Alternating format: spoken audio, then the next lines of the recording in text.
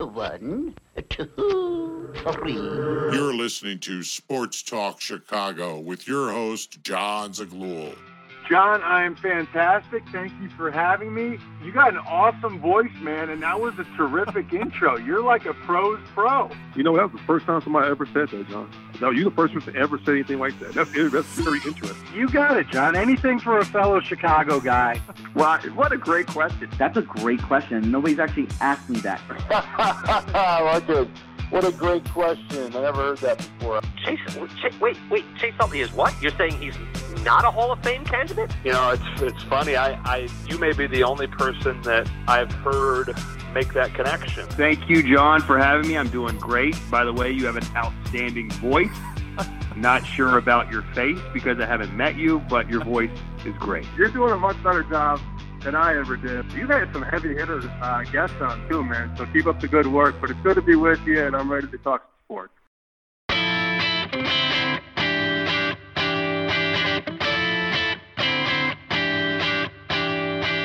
Hello, everybody, and welcome to Sports Talk Chicago.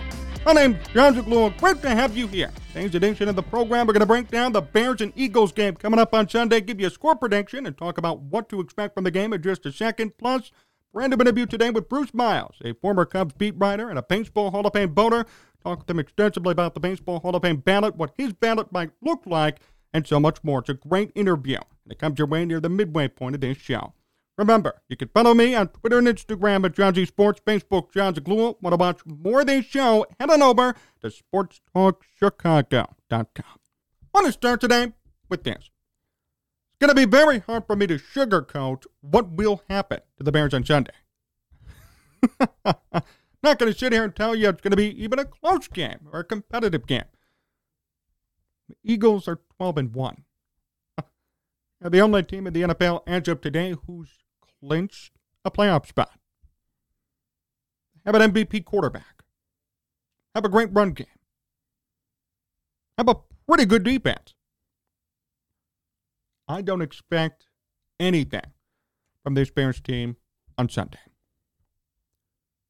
So whatever they do, whether it be good or bad, it won't be that much of a disappointment to me. If they play well and somehow play with Philadelphia, that's going to be a huge win for them and a nice moral victory heading into the final games of the season, but I don't even see that happening here.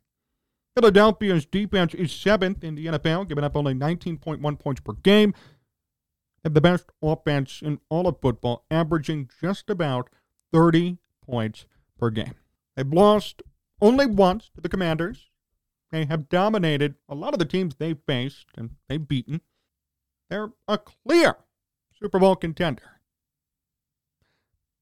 So forgive me if I tell you it may be a blowout, it may be a tough game, and it may be one you may not even finish watching. And this is not a slander of who the Bears are, what they could bring to the table. It's just two very different teams we're going to be facing off. I think Bears fans, though, could take solace in what they see. This could be the Bears and Justin Fields in 2 or 3 years. A lot of people compare Hurts to Fields, and I see it. Jalen Hurts last year was being questioned about his starting status in Philadelphia. This year was supposed to be his last prove-it year for them. If it didn't work out, they were going to kick him to the curb. There were people in Philadelphia calling for him to be benched and or released for them to sign a veteran QB. So very similar to Fields in that sense, and both of their games are similar. Hurts this season, 3,100 passing yards, 22 touchdowns, 3 picks. But then on the rushing side of things, Hurts has 686 rushing yards and 10 more touchdowns. So a total of 32 touchdowns, 3 picks, 686 rushing yards, going to get nearly 1,000 by the end of the season, and probably 4,000 passing yards. That is something you rarely, if ever, see in the NFL. That's more than generational talent type stuff. This is going to be a unique season for him. And I would hope he builds off it for his own sake. And for Philadelphia's sake, they're a good team, good franchise, good run organization. There's assistant GM Ian Cunningham, came from the Eagles too. So there are some Chicago connections there. But what I'm going to be watching this weekend specifically is what I would hope is a little bit of a tell into the future. I'm hoping I see a future Bears team, a future Justin Fields when I watch this game this weekend.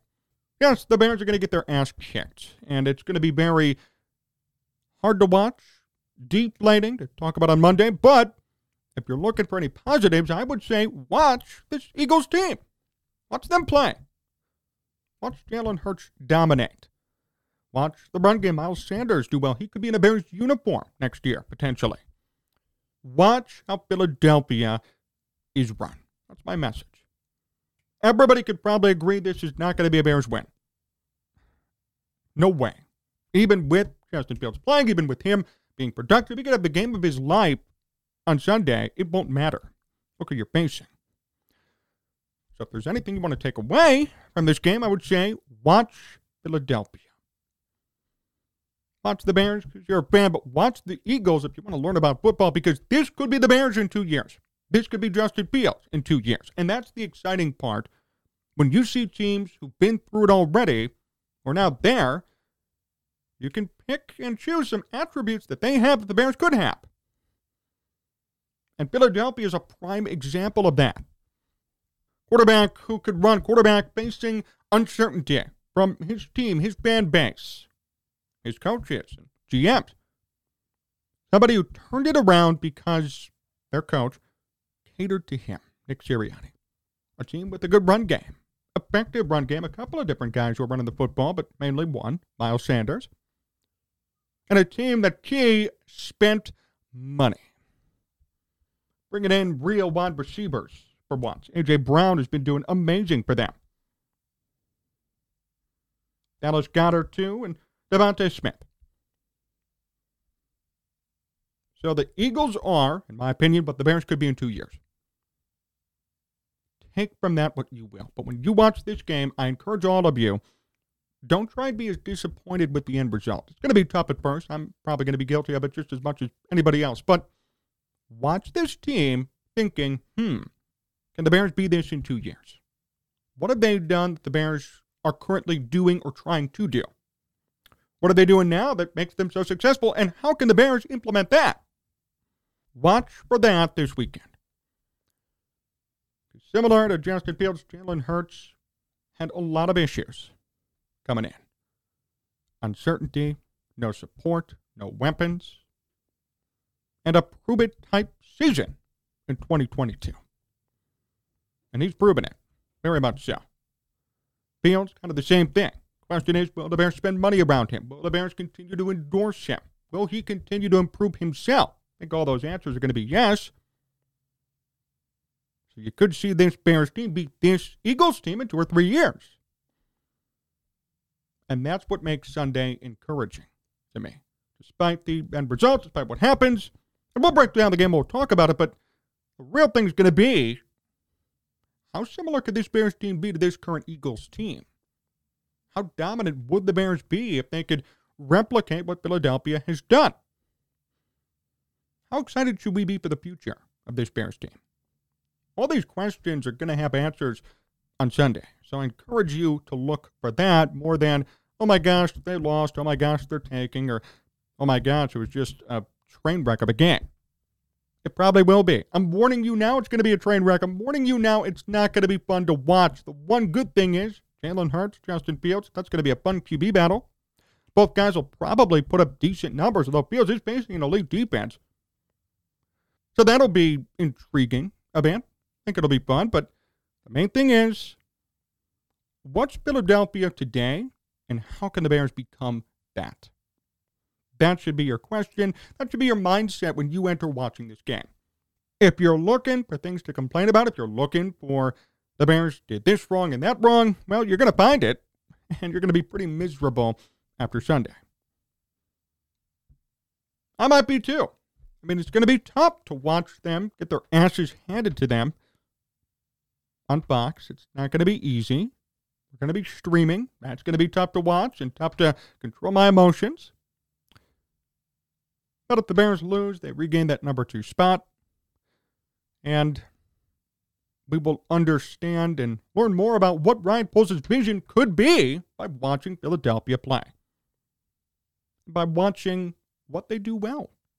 great defense, amazing offense, good quarterback, good run game, good wide receivers. The Eagles spent money on. No Robert Quinn, he's on the IR, so don't have to worry about him, and no reunion talk there. This is strictly going to be, what are the Eagles today, and what can the Bears do to become that down the road? You're going to be looking at what the future could hold for Chicago. That's what I think you should take away from this game. As far as the score prediction goes, I'm not going to be generous here. This is going to be very tough for the Bears. I say they lose 38-17. Bears will lose 38-17 to Philadelphia. I mean, they've scored tons of points all season. They just put up 48 last weekend against New York, 35 the week before, and 40 the week before that.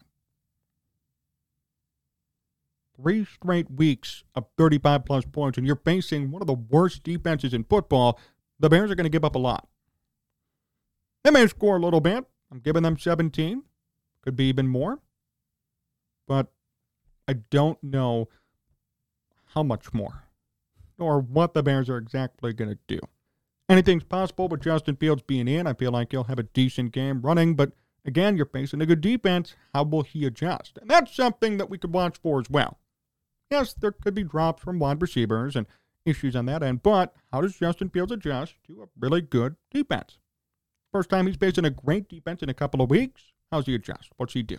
That we can judge and critique and see. If he does not do well against this Philadelphia defense, well, got to talk about that. That's for sure. I'm hoping for a bounce-back game for him after 2 weeks ago, but I still think the Bears are not going to come out on top, and believe me, that's okay. This is a tank of a season for the Bears. Everybody knows it, I think, at this point. There's no hiding it, no secret. I would just hope that we can glean on something positive on Monday. The Bears could play somewhat valiant football and they lose. We could talk about some of the good things they did. Plus, again, what we could be seeing, what this team could be capable of moving forward. And that's going to be the fun part. What are they capable of doing? What are they going to do? How good will they be in the future? How can they replicate what Philadelphia is today? That's going to be the fun part to watch. And I would hope that the Bears could become the Eagles down the road. Because if so, this team's going to be unstoppable, especially with Justin Fields at QB. We don't know for sure, but there is a blueprint in place. And on Sunday, I'll tell you this much, you will see what the Bears could be, as long as Ryan Poles, Ian Cunningham, and company play their cards right and do what they need to do for Justin Fields. That's going to be the key. More to come here on Sports Talk Chicago. My interview with Bruce Miles comes up next, so stay tuned.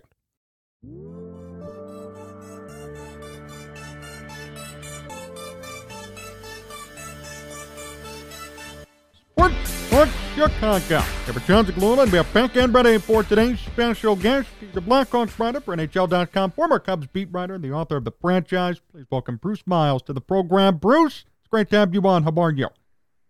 Always great to be on with you, John. Busy times for sure. Hockey, baseball, everything going on. The World Cup, you name it. It's great to have you here with me. What have you made of the Blackhawks season? First off, I see you're at the United Center right now.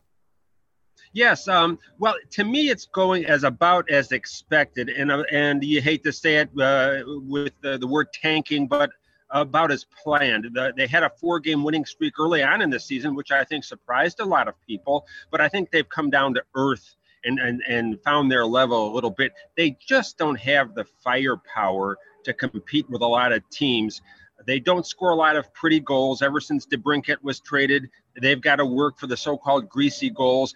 And they've really been playing without their top 2 goaltenders, Stalock and Peter Mrazek, for much of the season because of injury. So Arvid Soderblom came up from Rockford and has done a creditable job, but he's really a guy who should be playing every night in Rockford of the American League.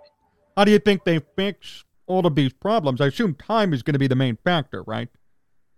Oh, yeah, exactly. I think that they just have to ride it up. The one thing I think they have going in their favor is that the players are responding to Coach Luke Richardson.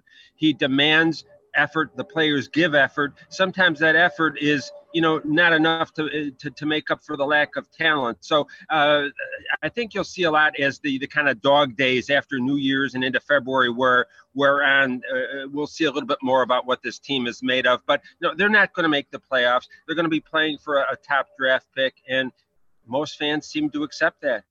What's your gauge on the Patrick Kane and Jonathan Taves trade rumors, if at all? I know there's been a lot of talk about that even before the season up until today.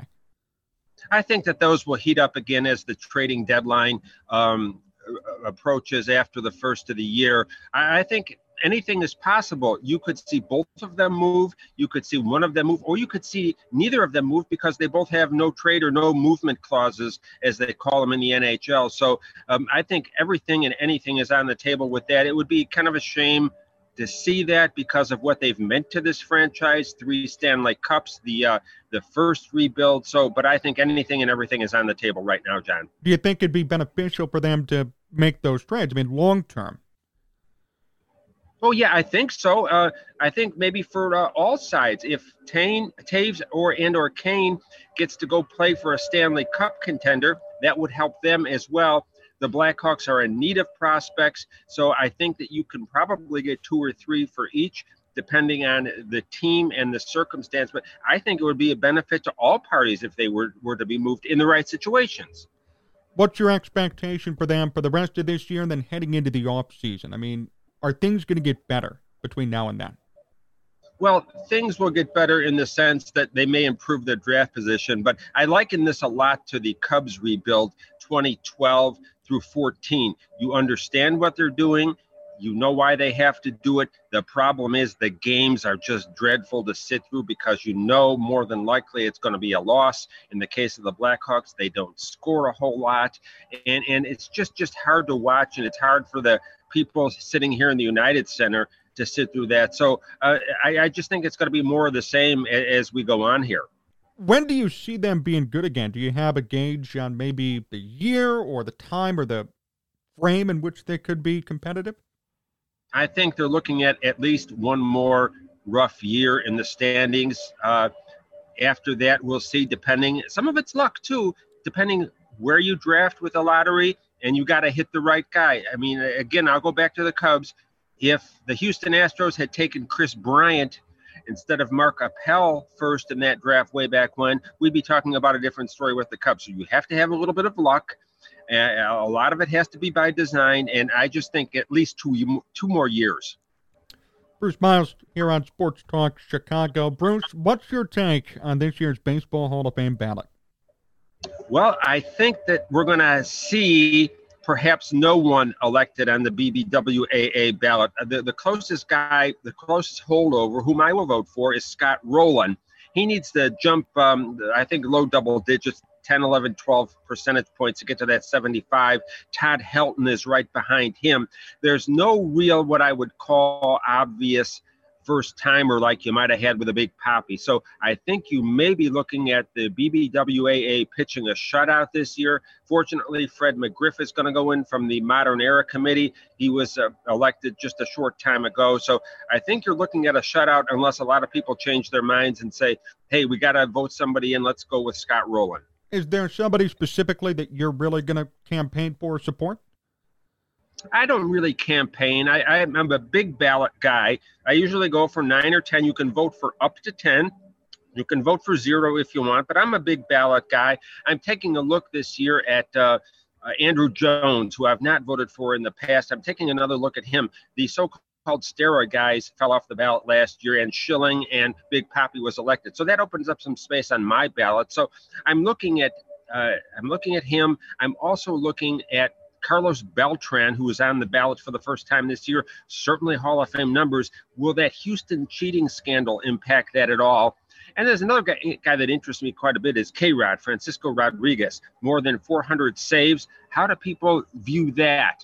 62 saves in one season. For a stretch there, he was a pretty dominant closer. So I think in my mind, those are the guys that I'll be looking at very closely. That's a great point about K-Rod. I've heard nobody really mention his name yet, but this is his first year on the ballot. The only other guy I could see on the ballot comparing to him would be Billy Wagner. You voted for him in the past, too. Do you think K-Rod gets one of your votes? I think so at this point. I haven't made up my mind, but I'm leaning that way. I have voted for Wagner. I saw him a lot against the Cubs when he was with the Houston Astros when they were in the same division. I really do hope he gets in. I know he's been outspoken lately about, what is it? What do I have to do? I've got the numbers. Hard throwing, small left-hander who was dominant for a stretch. So I'd like to see him get in. Who else? Well, let me go back to Fred McGriff, actually, because you mentioned him. He got in on the Veterans Committee. You covered Fred McGriff with the Cubs. What's your take on that? I'm good. I did not vote for him on the writer's ballot. I just didn't see him as the dominant player that others did, but I'm happy for him. Seemed to be a good guy, and I'm happy to see anybody get in. I'm, welcoming of that. I don't think that there's, people say, well, the Hall of Fame is being diluted. There's too many guys. Look at the percentage of the people in the Hall of Fame as to those who have played baseball over the years. So I'm all for anybody who gets in. I'll tell you another guy who's on the ballot that I vote for, and that's Mark Burley from the White Sox. I look at the stats, but I also look at what a guy meant to his city and the team that he played for. That's why I voted for Alan Trammell for all those years. He finally got on with the Veterans Committee. So I'm a Burley guy. Saw a lot of him, even though I covered the Cubs. I saw a lot of White Sox games, saw games he pitched against the Cubs. So I vote for him as well. I think that he'll get enough. He'll get at least 5% to stay on the ballot for another year. How have you felt about the Veterans Committee not getting in a lot of those steroid guys this year, having Fred McGriff being the only one?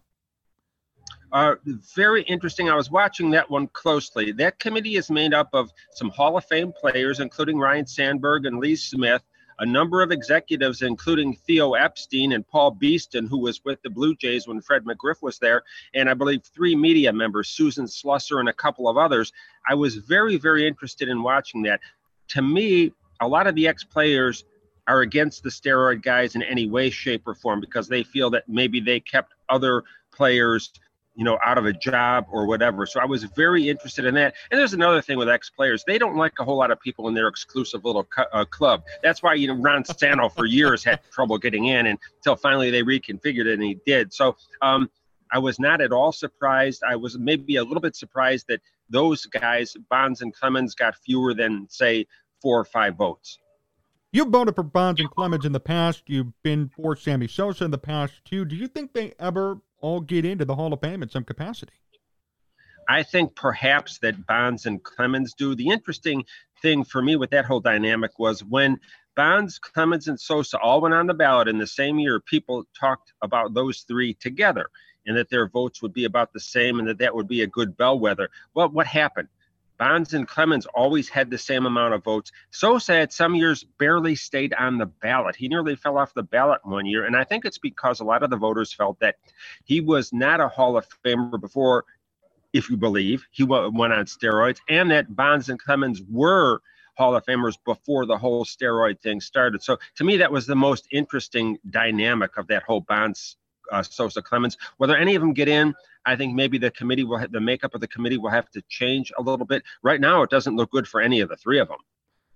Could that be a similar situation when you talk about Carlos Beltran, a guy who was, to some, considered a Hall of Famer, then this last year he gets hit with this allegation, with these problems with the Astros? Is that a similar situation to you?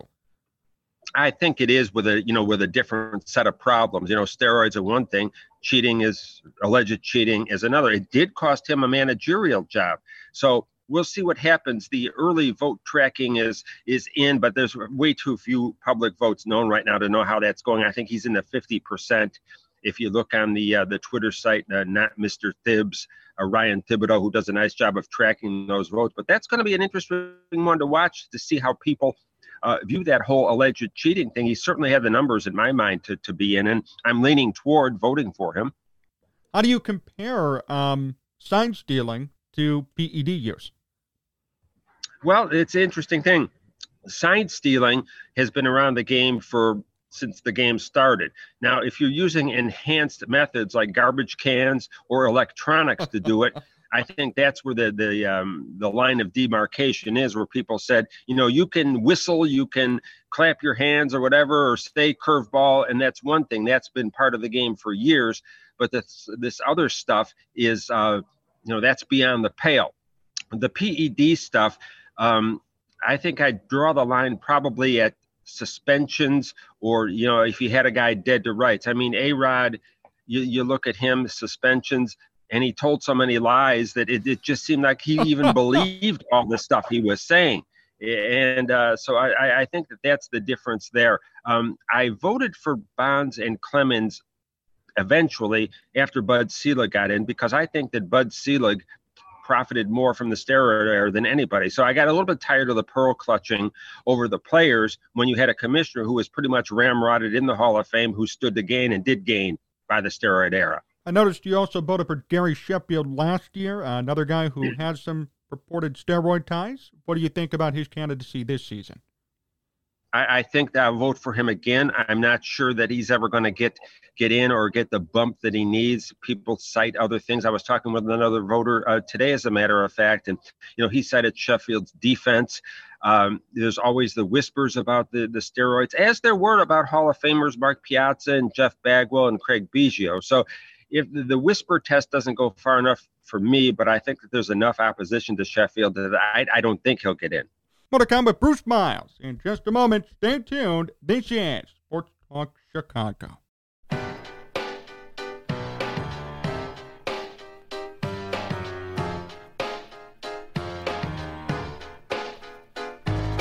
Bruce Miles still here on Sports Talk Chicago. Bruce, a few more questions before we finish up. First off, the franchise. How'd this happen?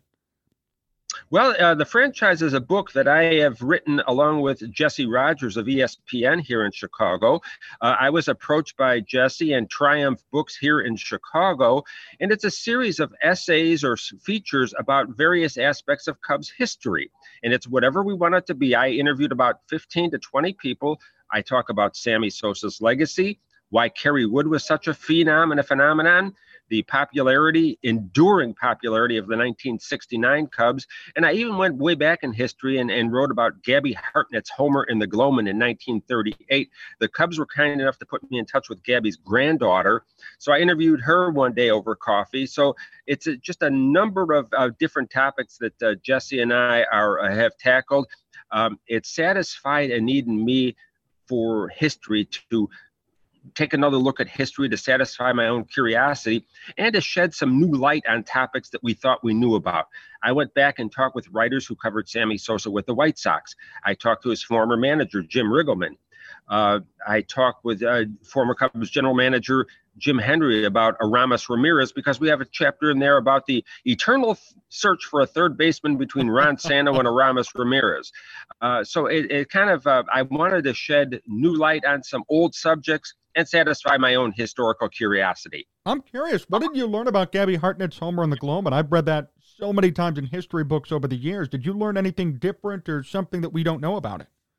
Well, had that game been called on account of darkness in 1930, it would have had to have been replayed in its entirety the next day or some other day after that. So there were no suspension rules then. It would have ended as a tie game and would had to have been replayed.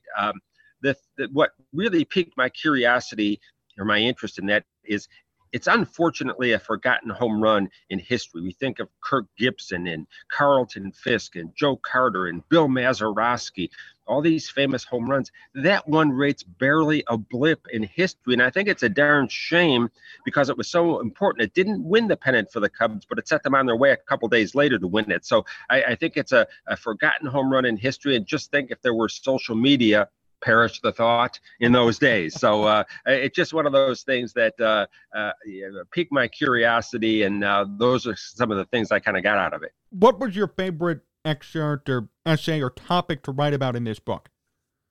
I think it was probably either the Sammy Sosa or the Kerry Wood chapter, simply because I lived both of them. My first year on the Cubs beat was 1998.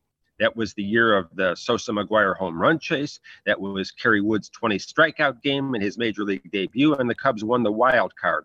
So I wanted to tell some stories there and take a narrative approach to some of it, of just what was going on that season. So I got to believe that those two chapters for me were my favorites, simply because I lived them and kind of wanted to relive them again while shedding some new light on it. And Bruce, before we finish up today, last question. What's the most memorable moment of Cubs baseball you've witnessed? Well, in person, I always say that my to me, I always put aside 2016 winning the World Series. That's a special category in and of itself. I mean, there's nothing that will ever match that for anybody who waited to see it and then lived through it. So I set that one aside because it's so obvious, but I've always said that Kerry Wood's 20 strikeout game for me is my favorite because he was not quite 21 years old. There were only 15,000 people in the ballpark on a kind of a damp, dank, dreary day. And he was so dominant. I talk with players and they said the ball moved like a wiffle ball. And the only hit of that game was by Ricky Gutierrez, who joined the Cubs a couple of years later. It was an infield hit that Kevin Ory, the third baseman, couldn't quite get to. Some people thought it was an error. Well, a year or two later, Ricky comes to the Cubs in spring training. That game's on the clubhouse TV. And Ricky walks by and goes, I got a hit off of that. Sorry, so-and-so. So I just, there's so much about that game, and that Kerry and I have always had a good relationship. And in 2018, on the 20th anniversary of that game, we sat down and we had a nice talk about it. So, and Kerry says that was a base hit all the way. He and the official score that day since talked, and they said, yeah, everything is good. And Kerry said, I agree with what you did. So that game for me is still the best. Well, Bruce, thank you so much for joining me. Best wishes, of course, covering the Hawks and with this Baseball Hall of Fame vote, and looking forward to always staying in touch and having you on again very soon. Yes, if there's sports, I'm probably around it. Great talk there with Bruce Miles. That'll do it for us today here on Sports Talk Chicago. Big thank you to Bruce Miles himself and you for tuning into today's program. Remember, you can follow me on Twitter and Instagram at John G Sports, Facebook, John Zaghloul. Want to watch more of this show? Head on over to sportstalkchicago.com. So long, everyone. No! No! Where are the turtles?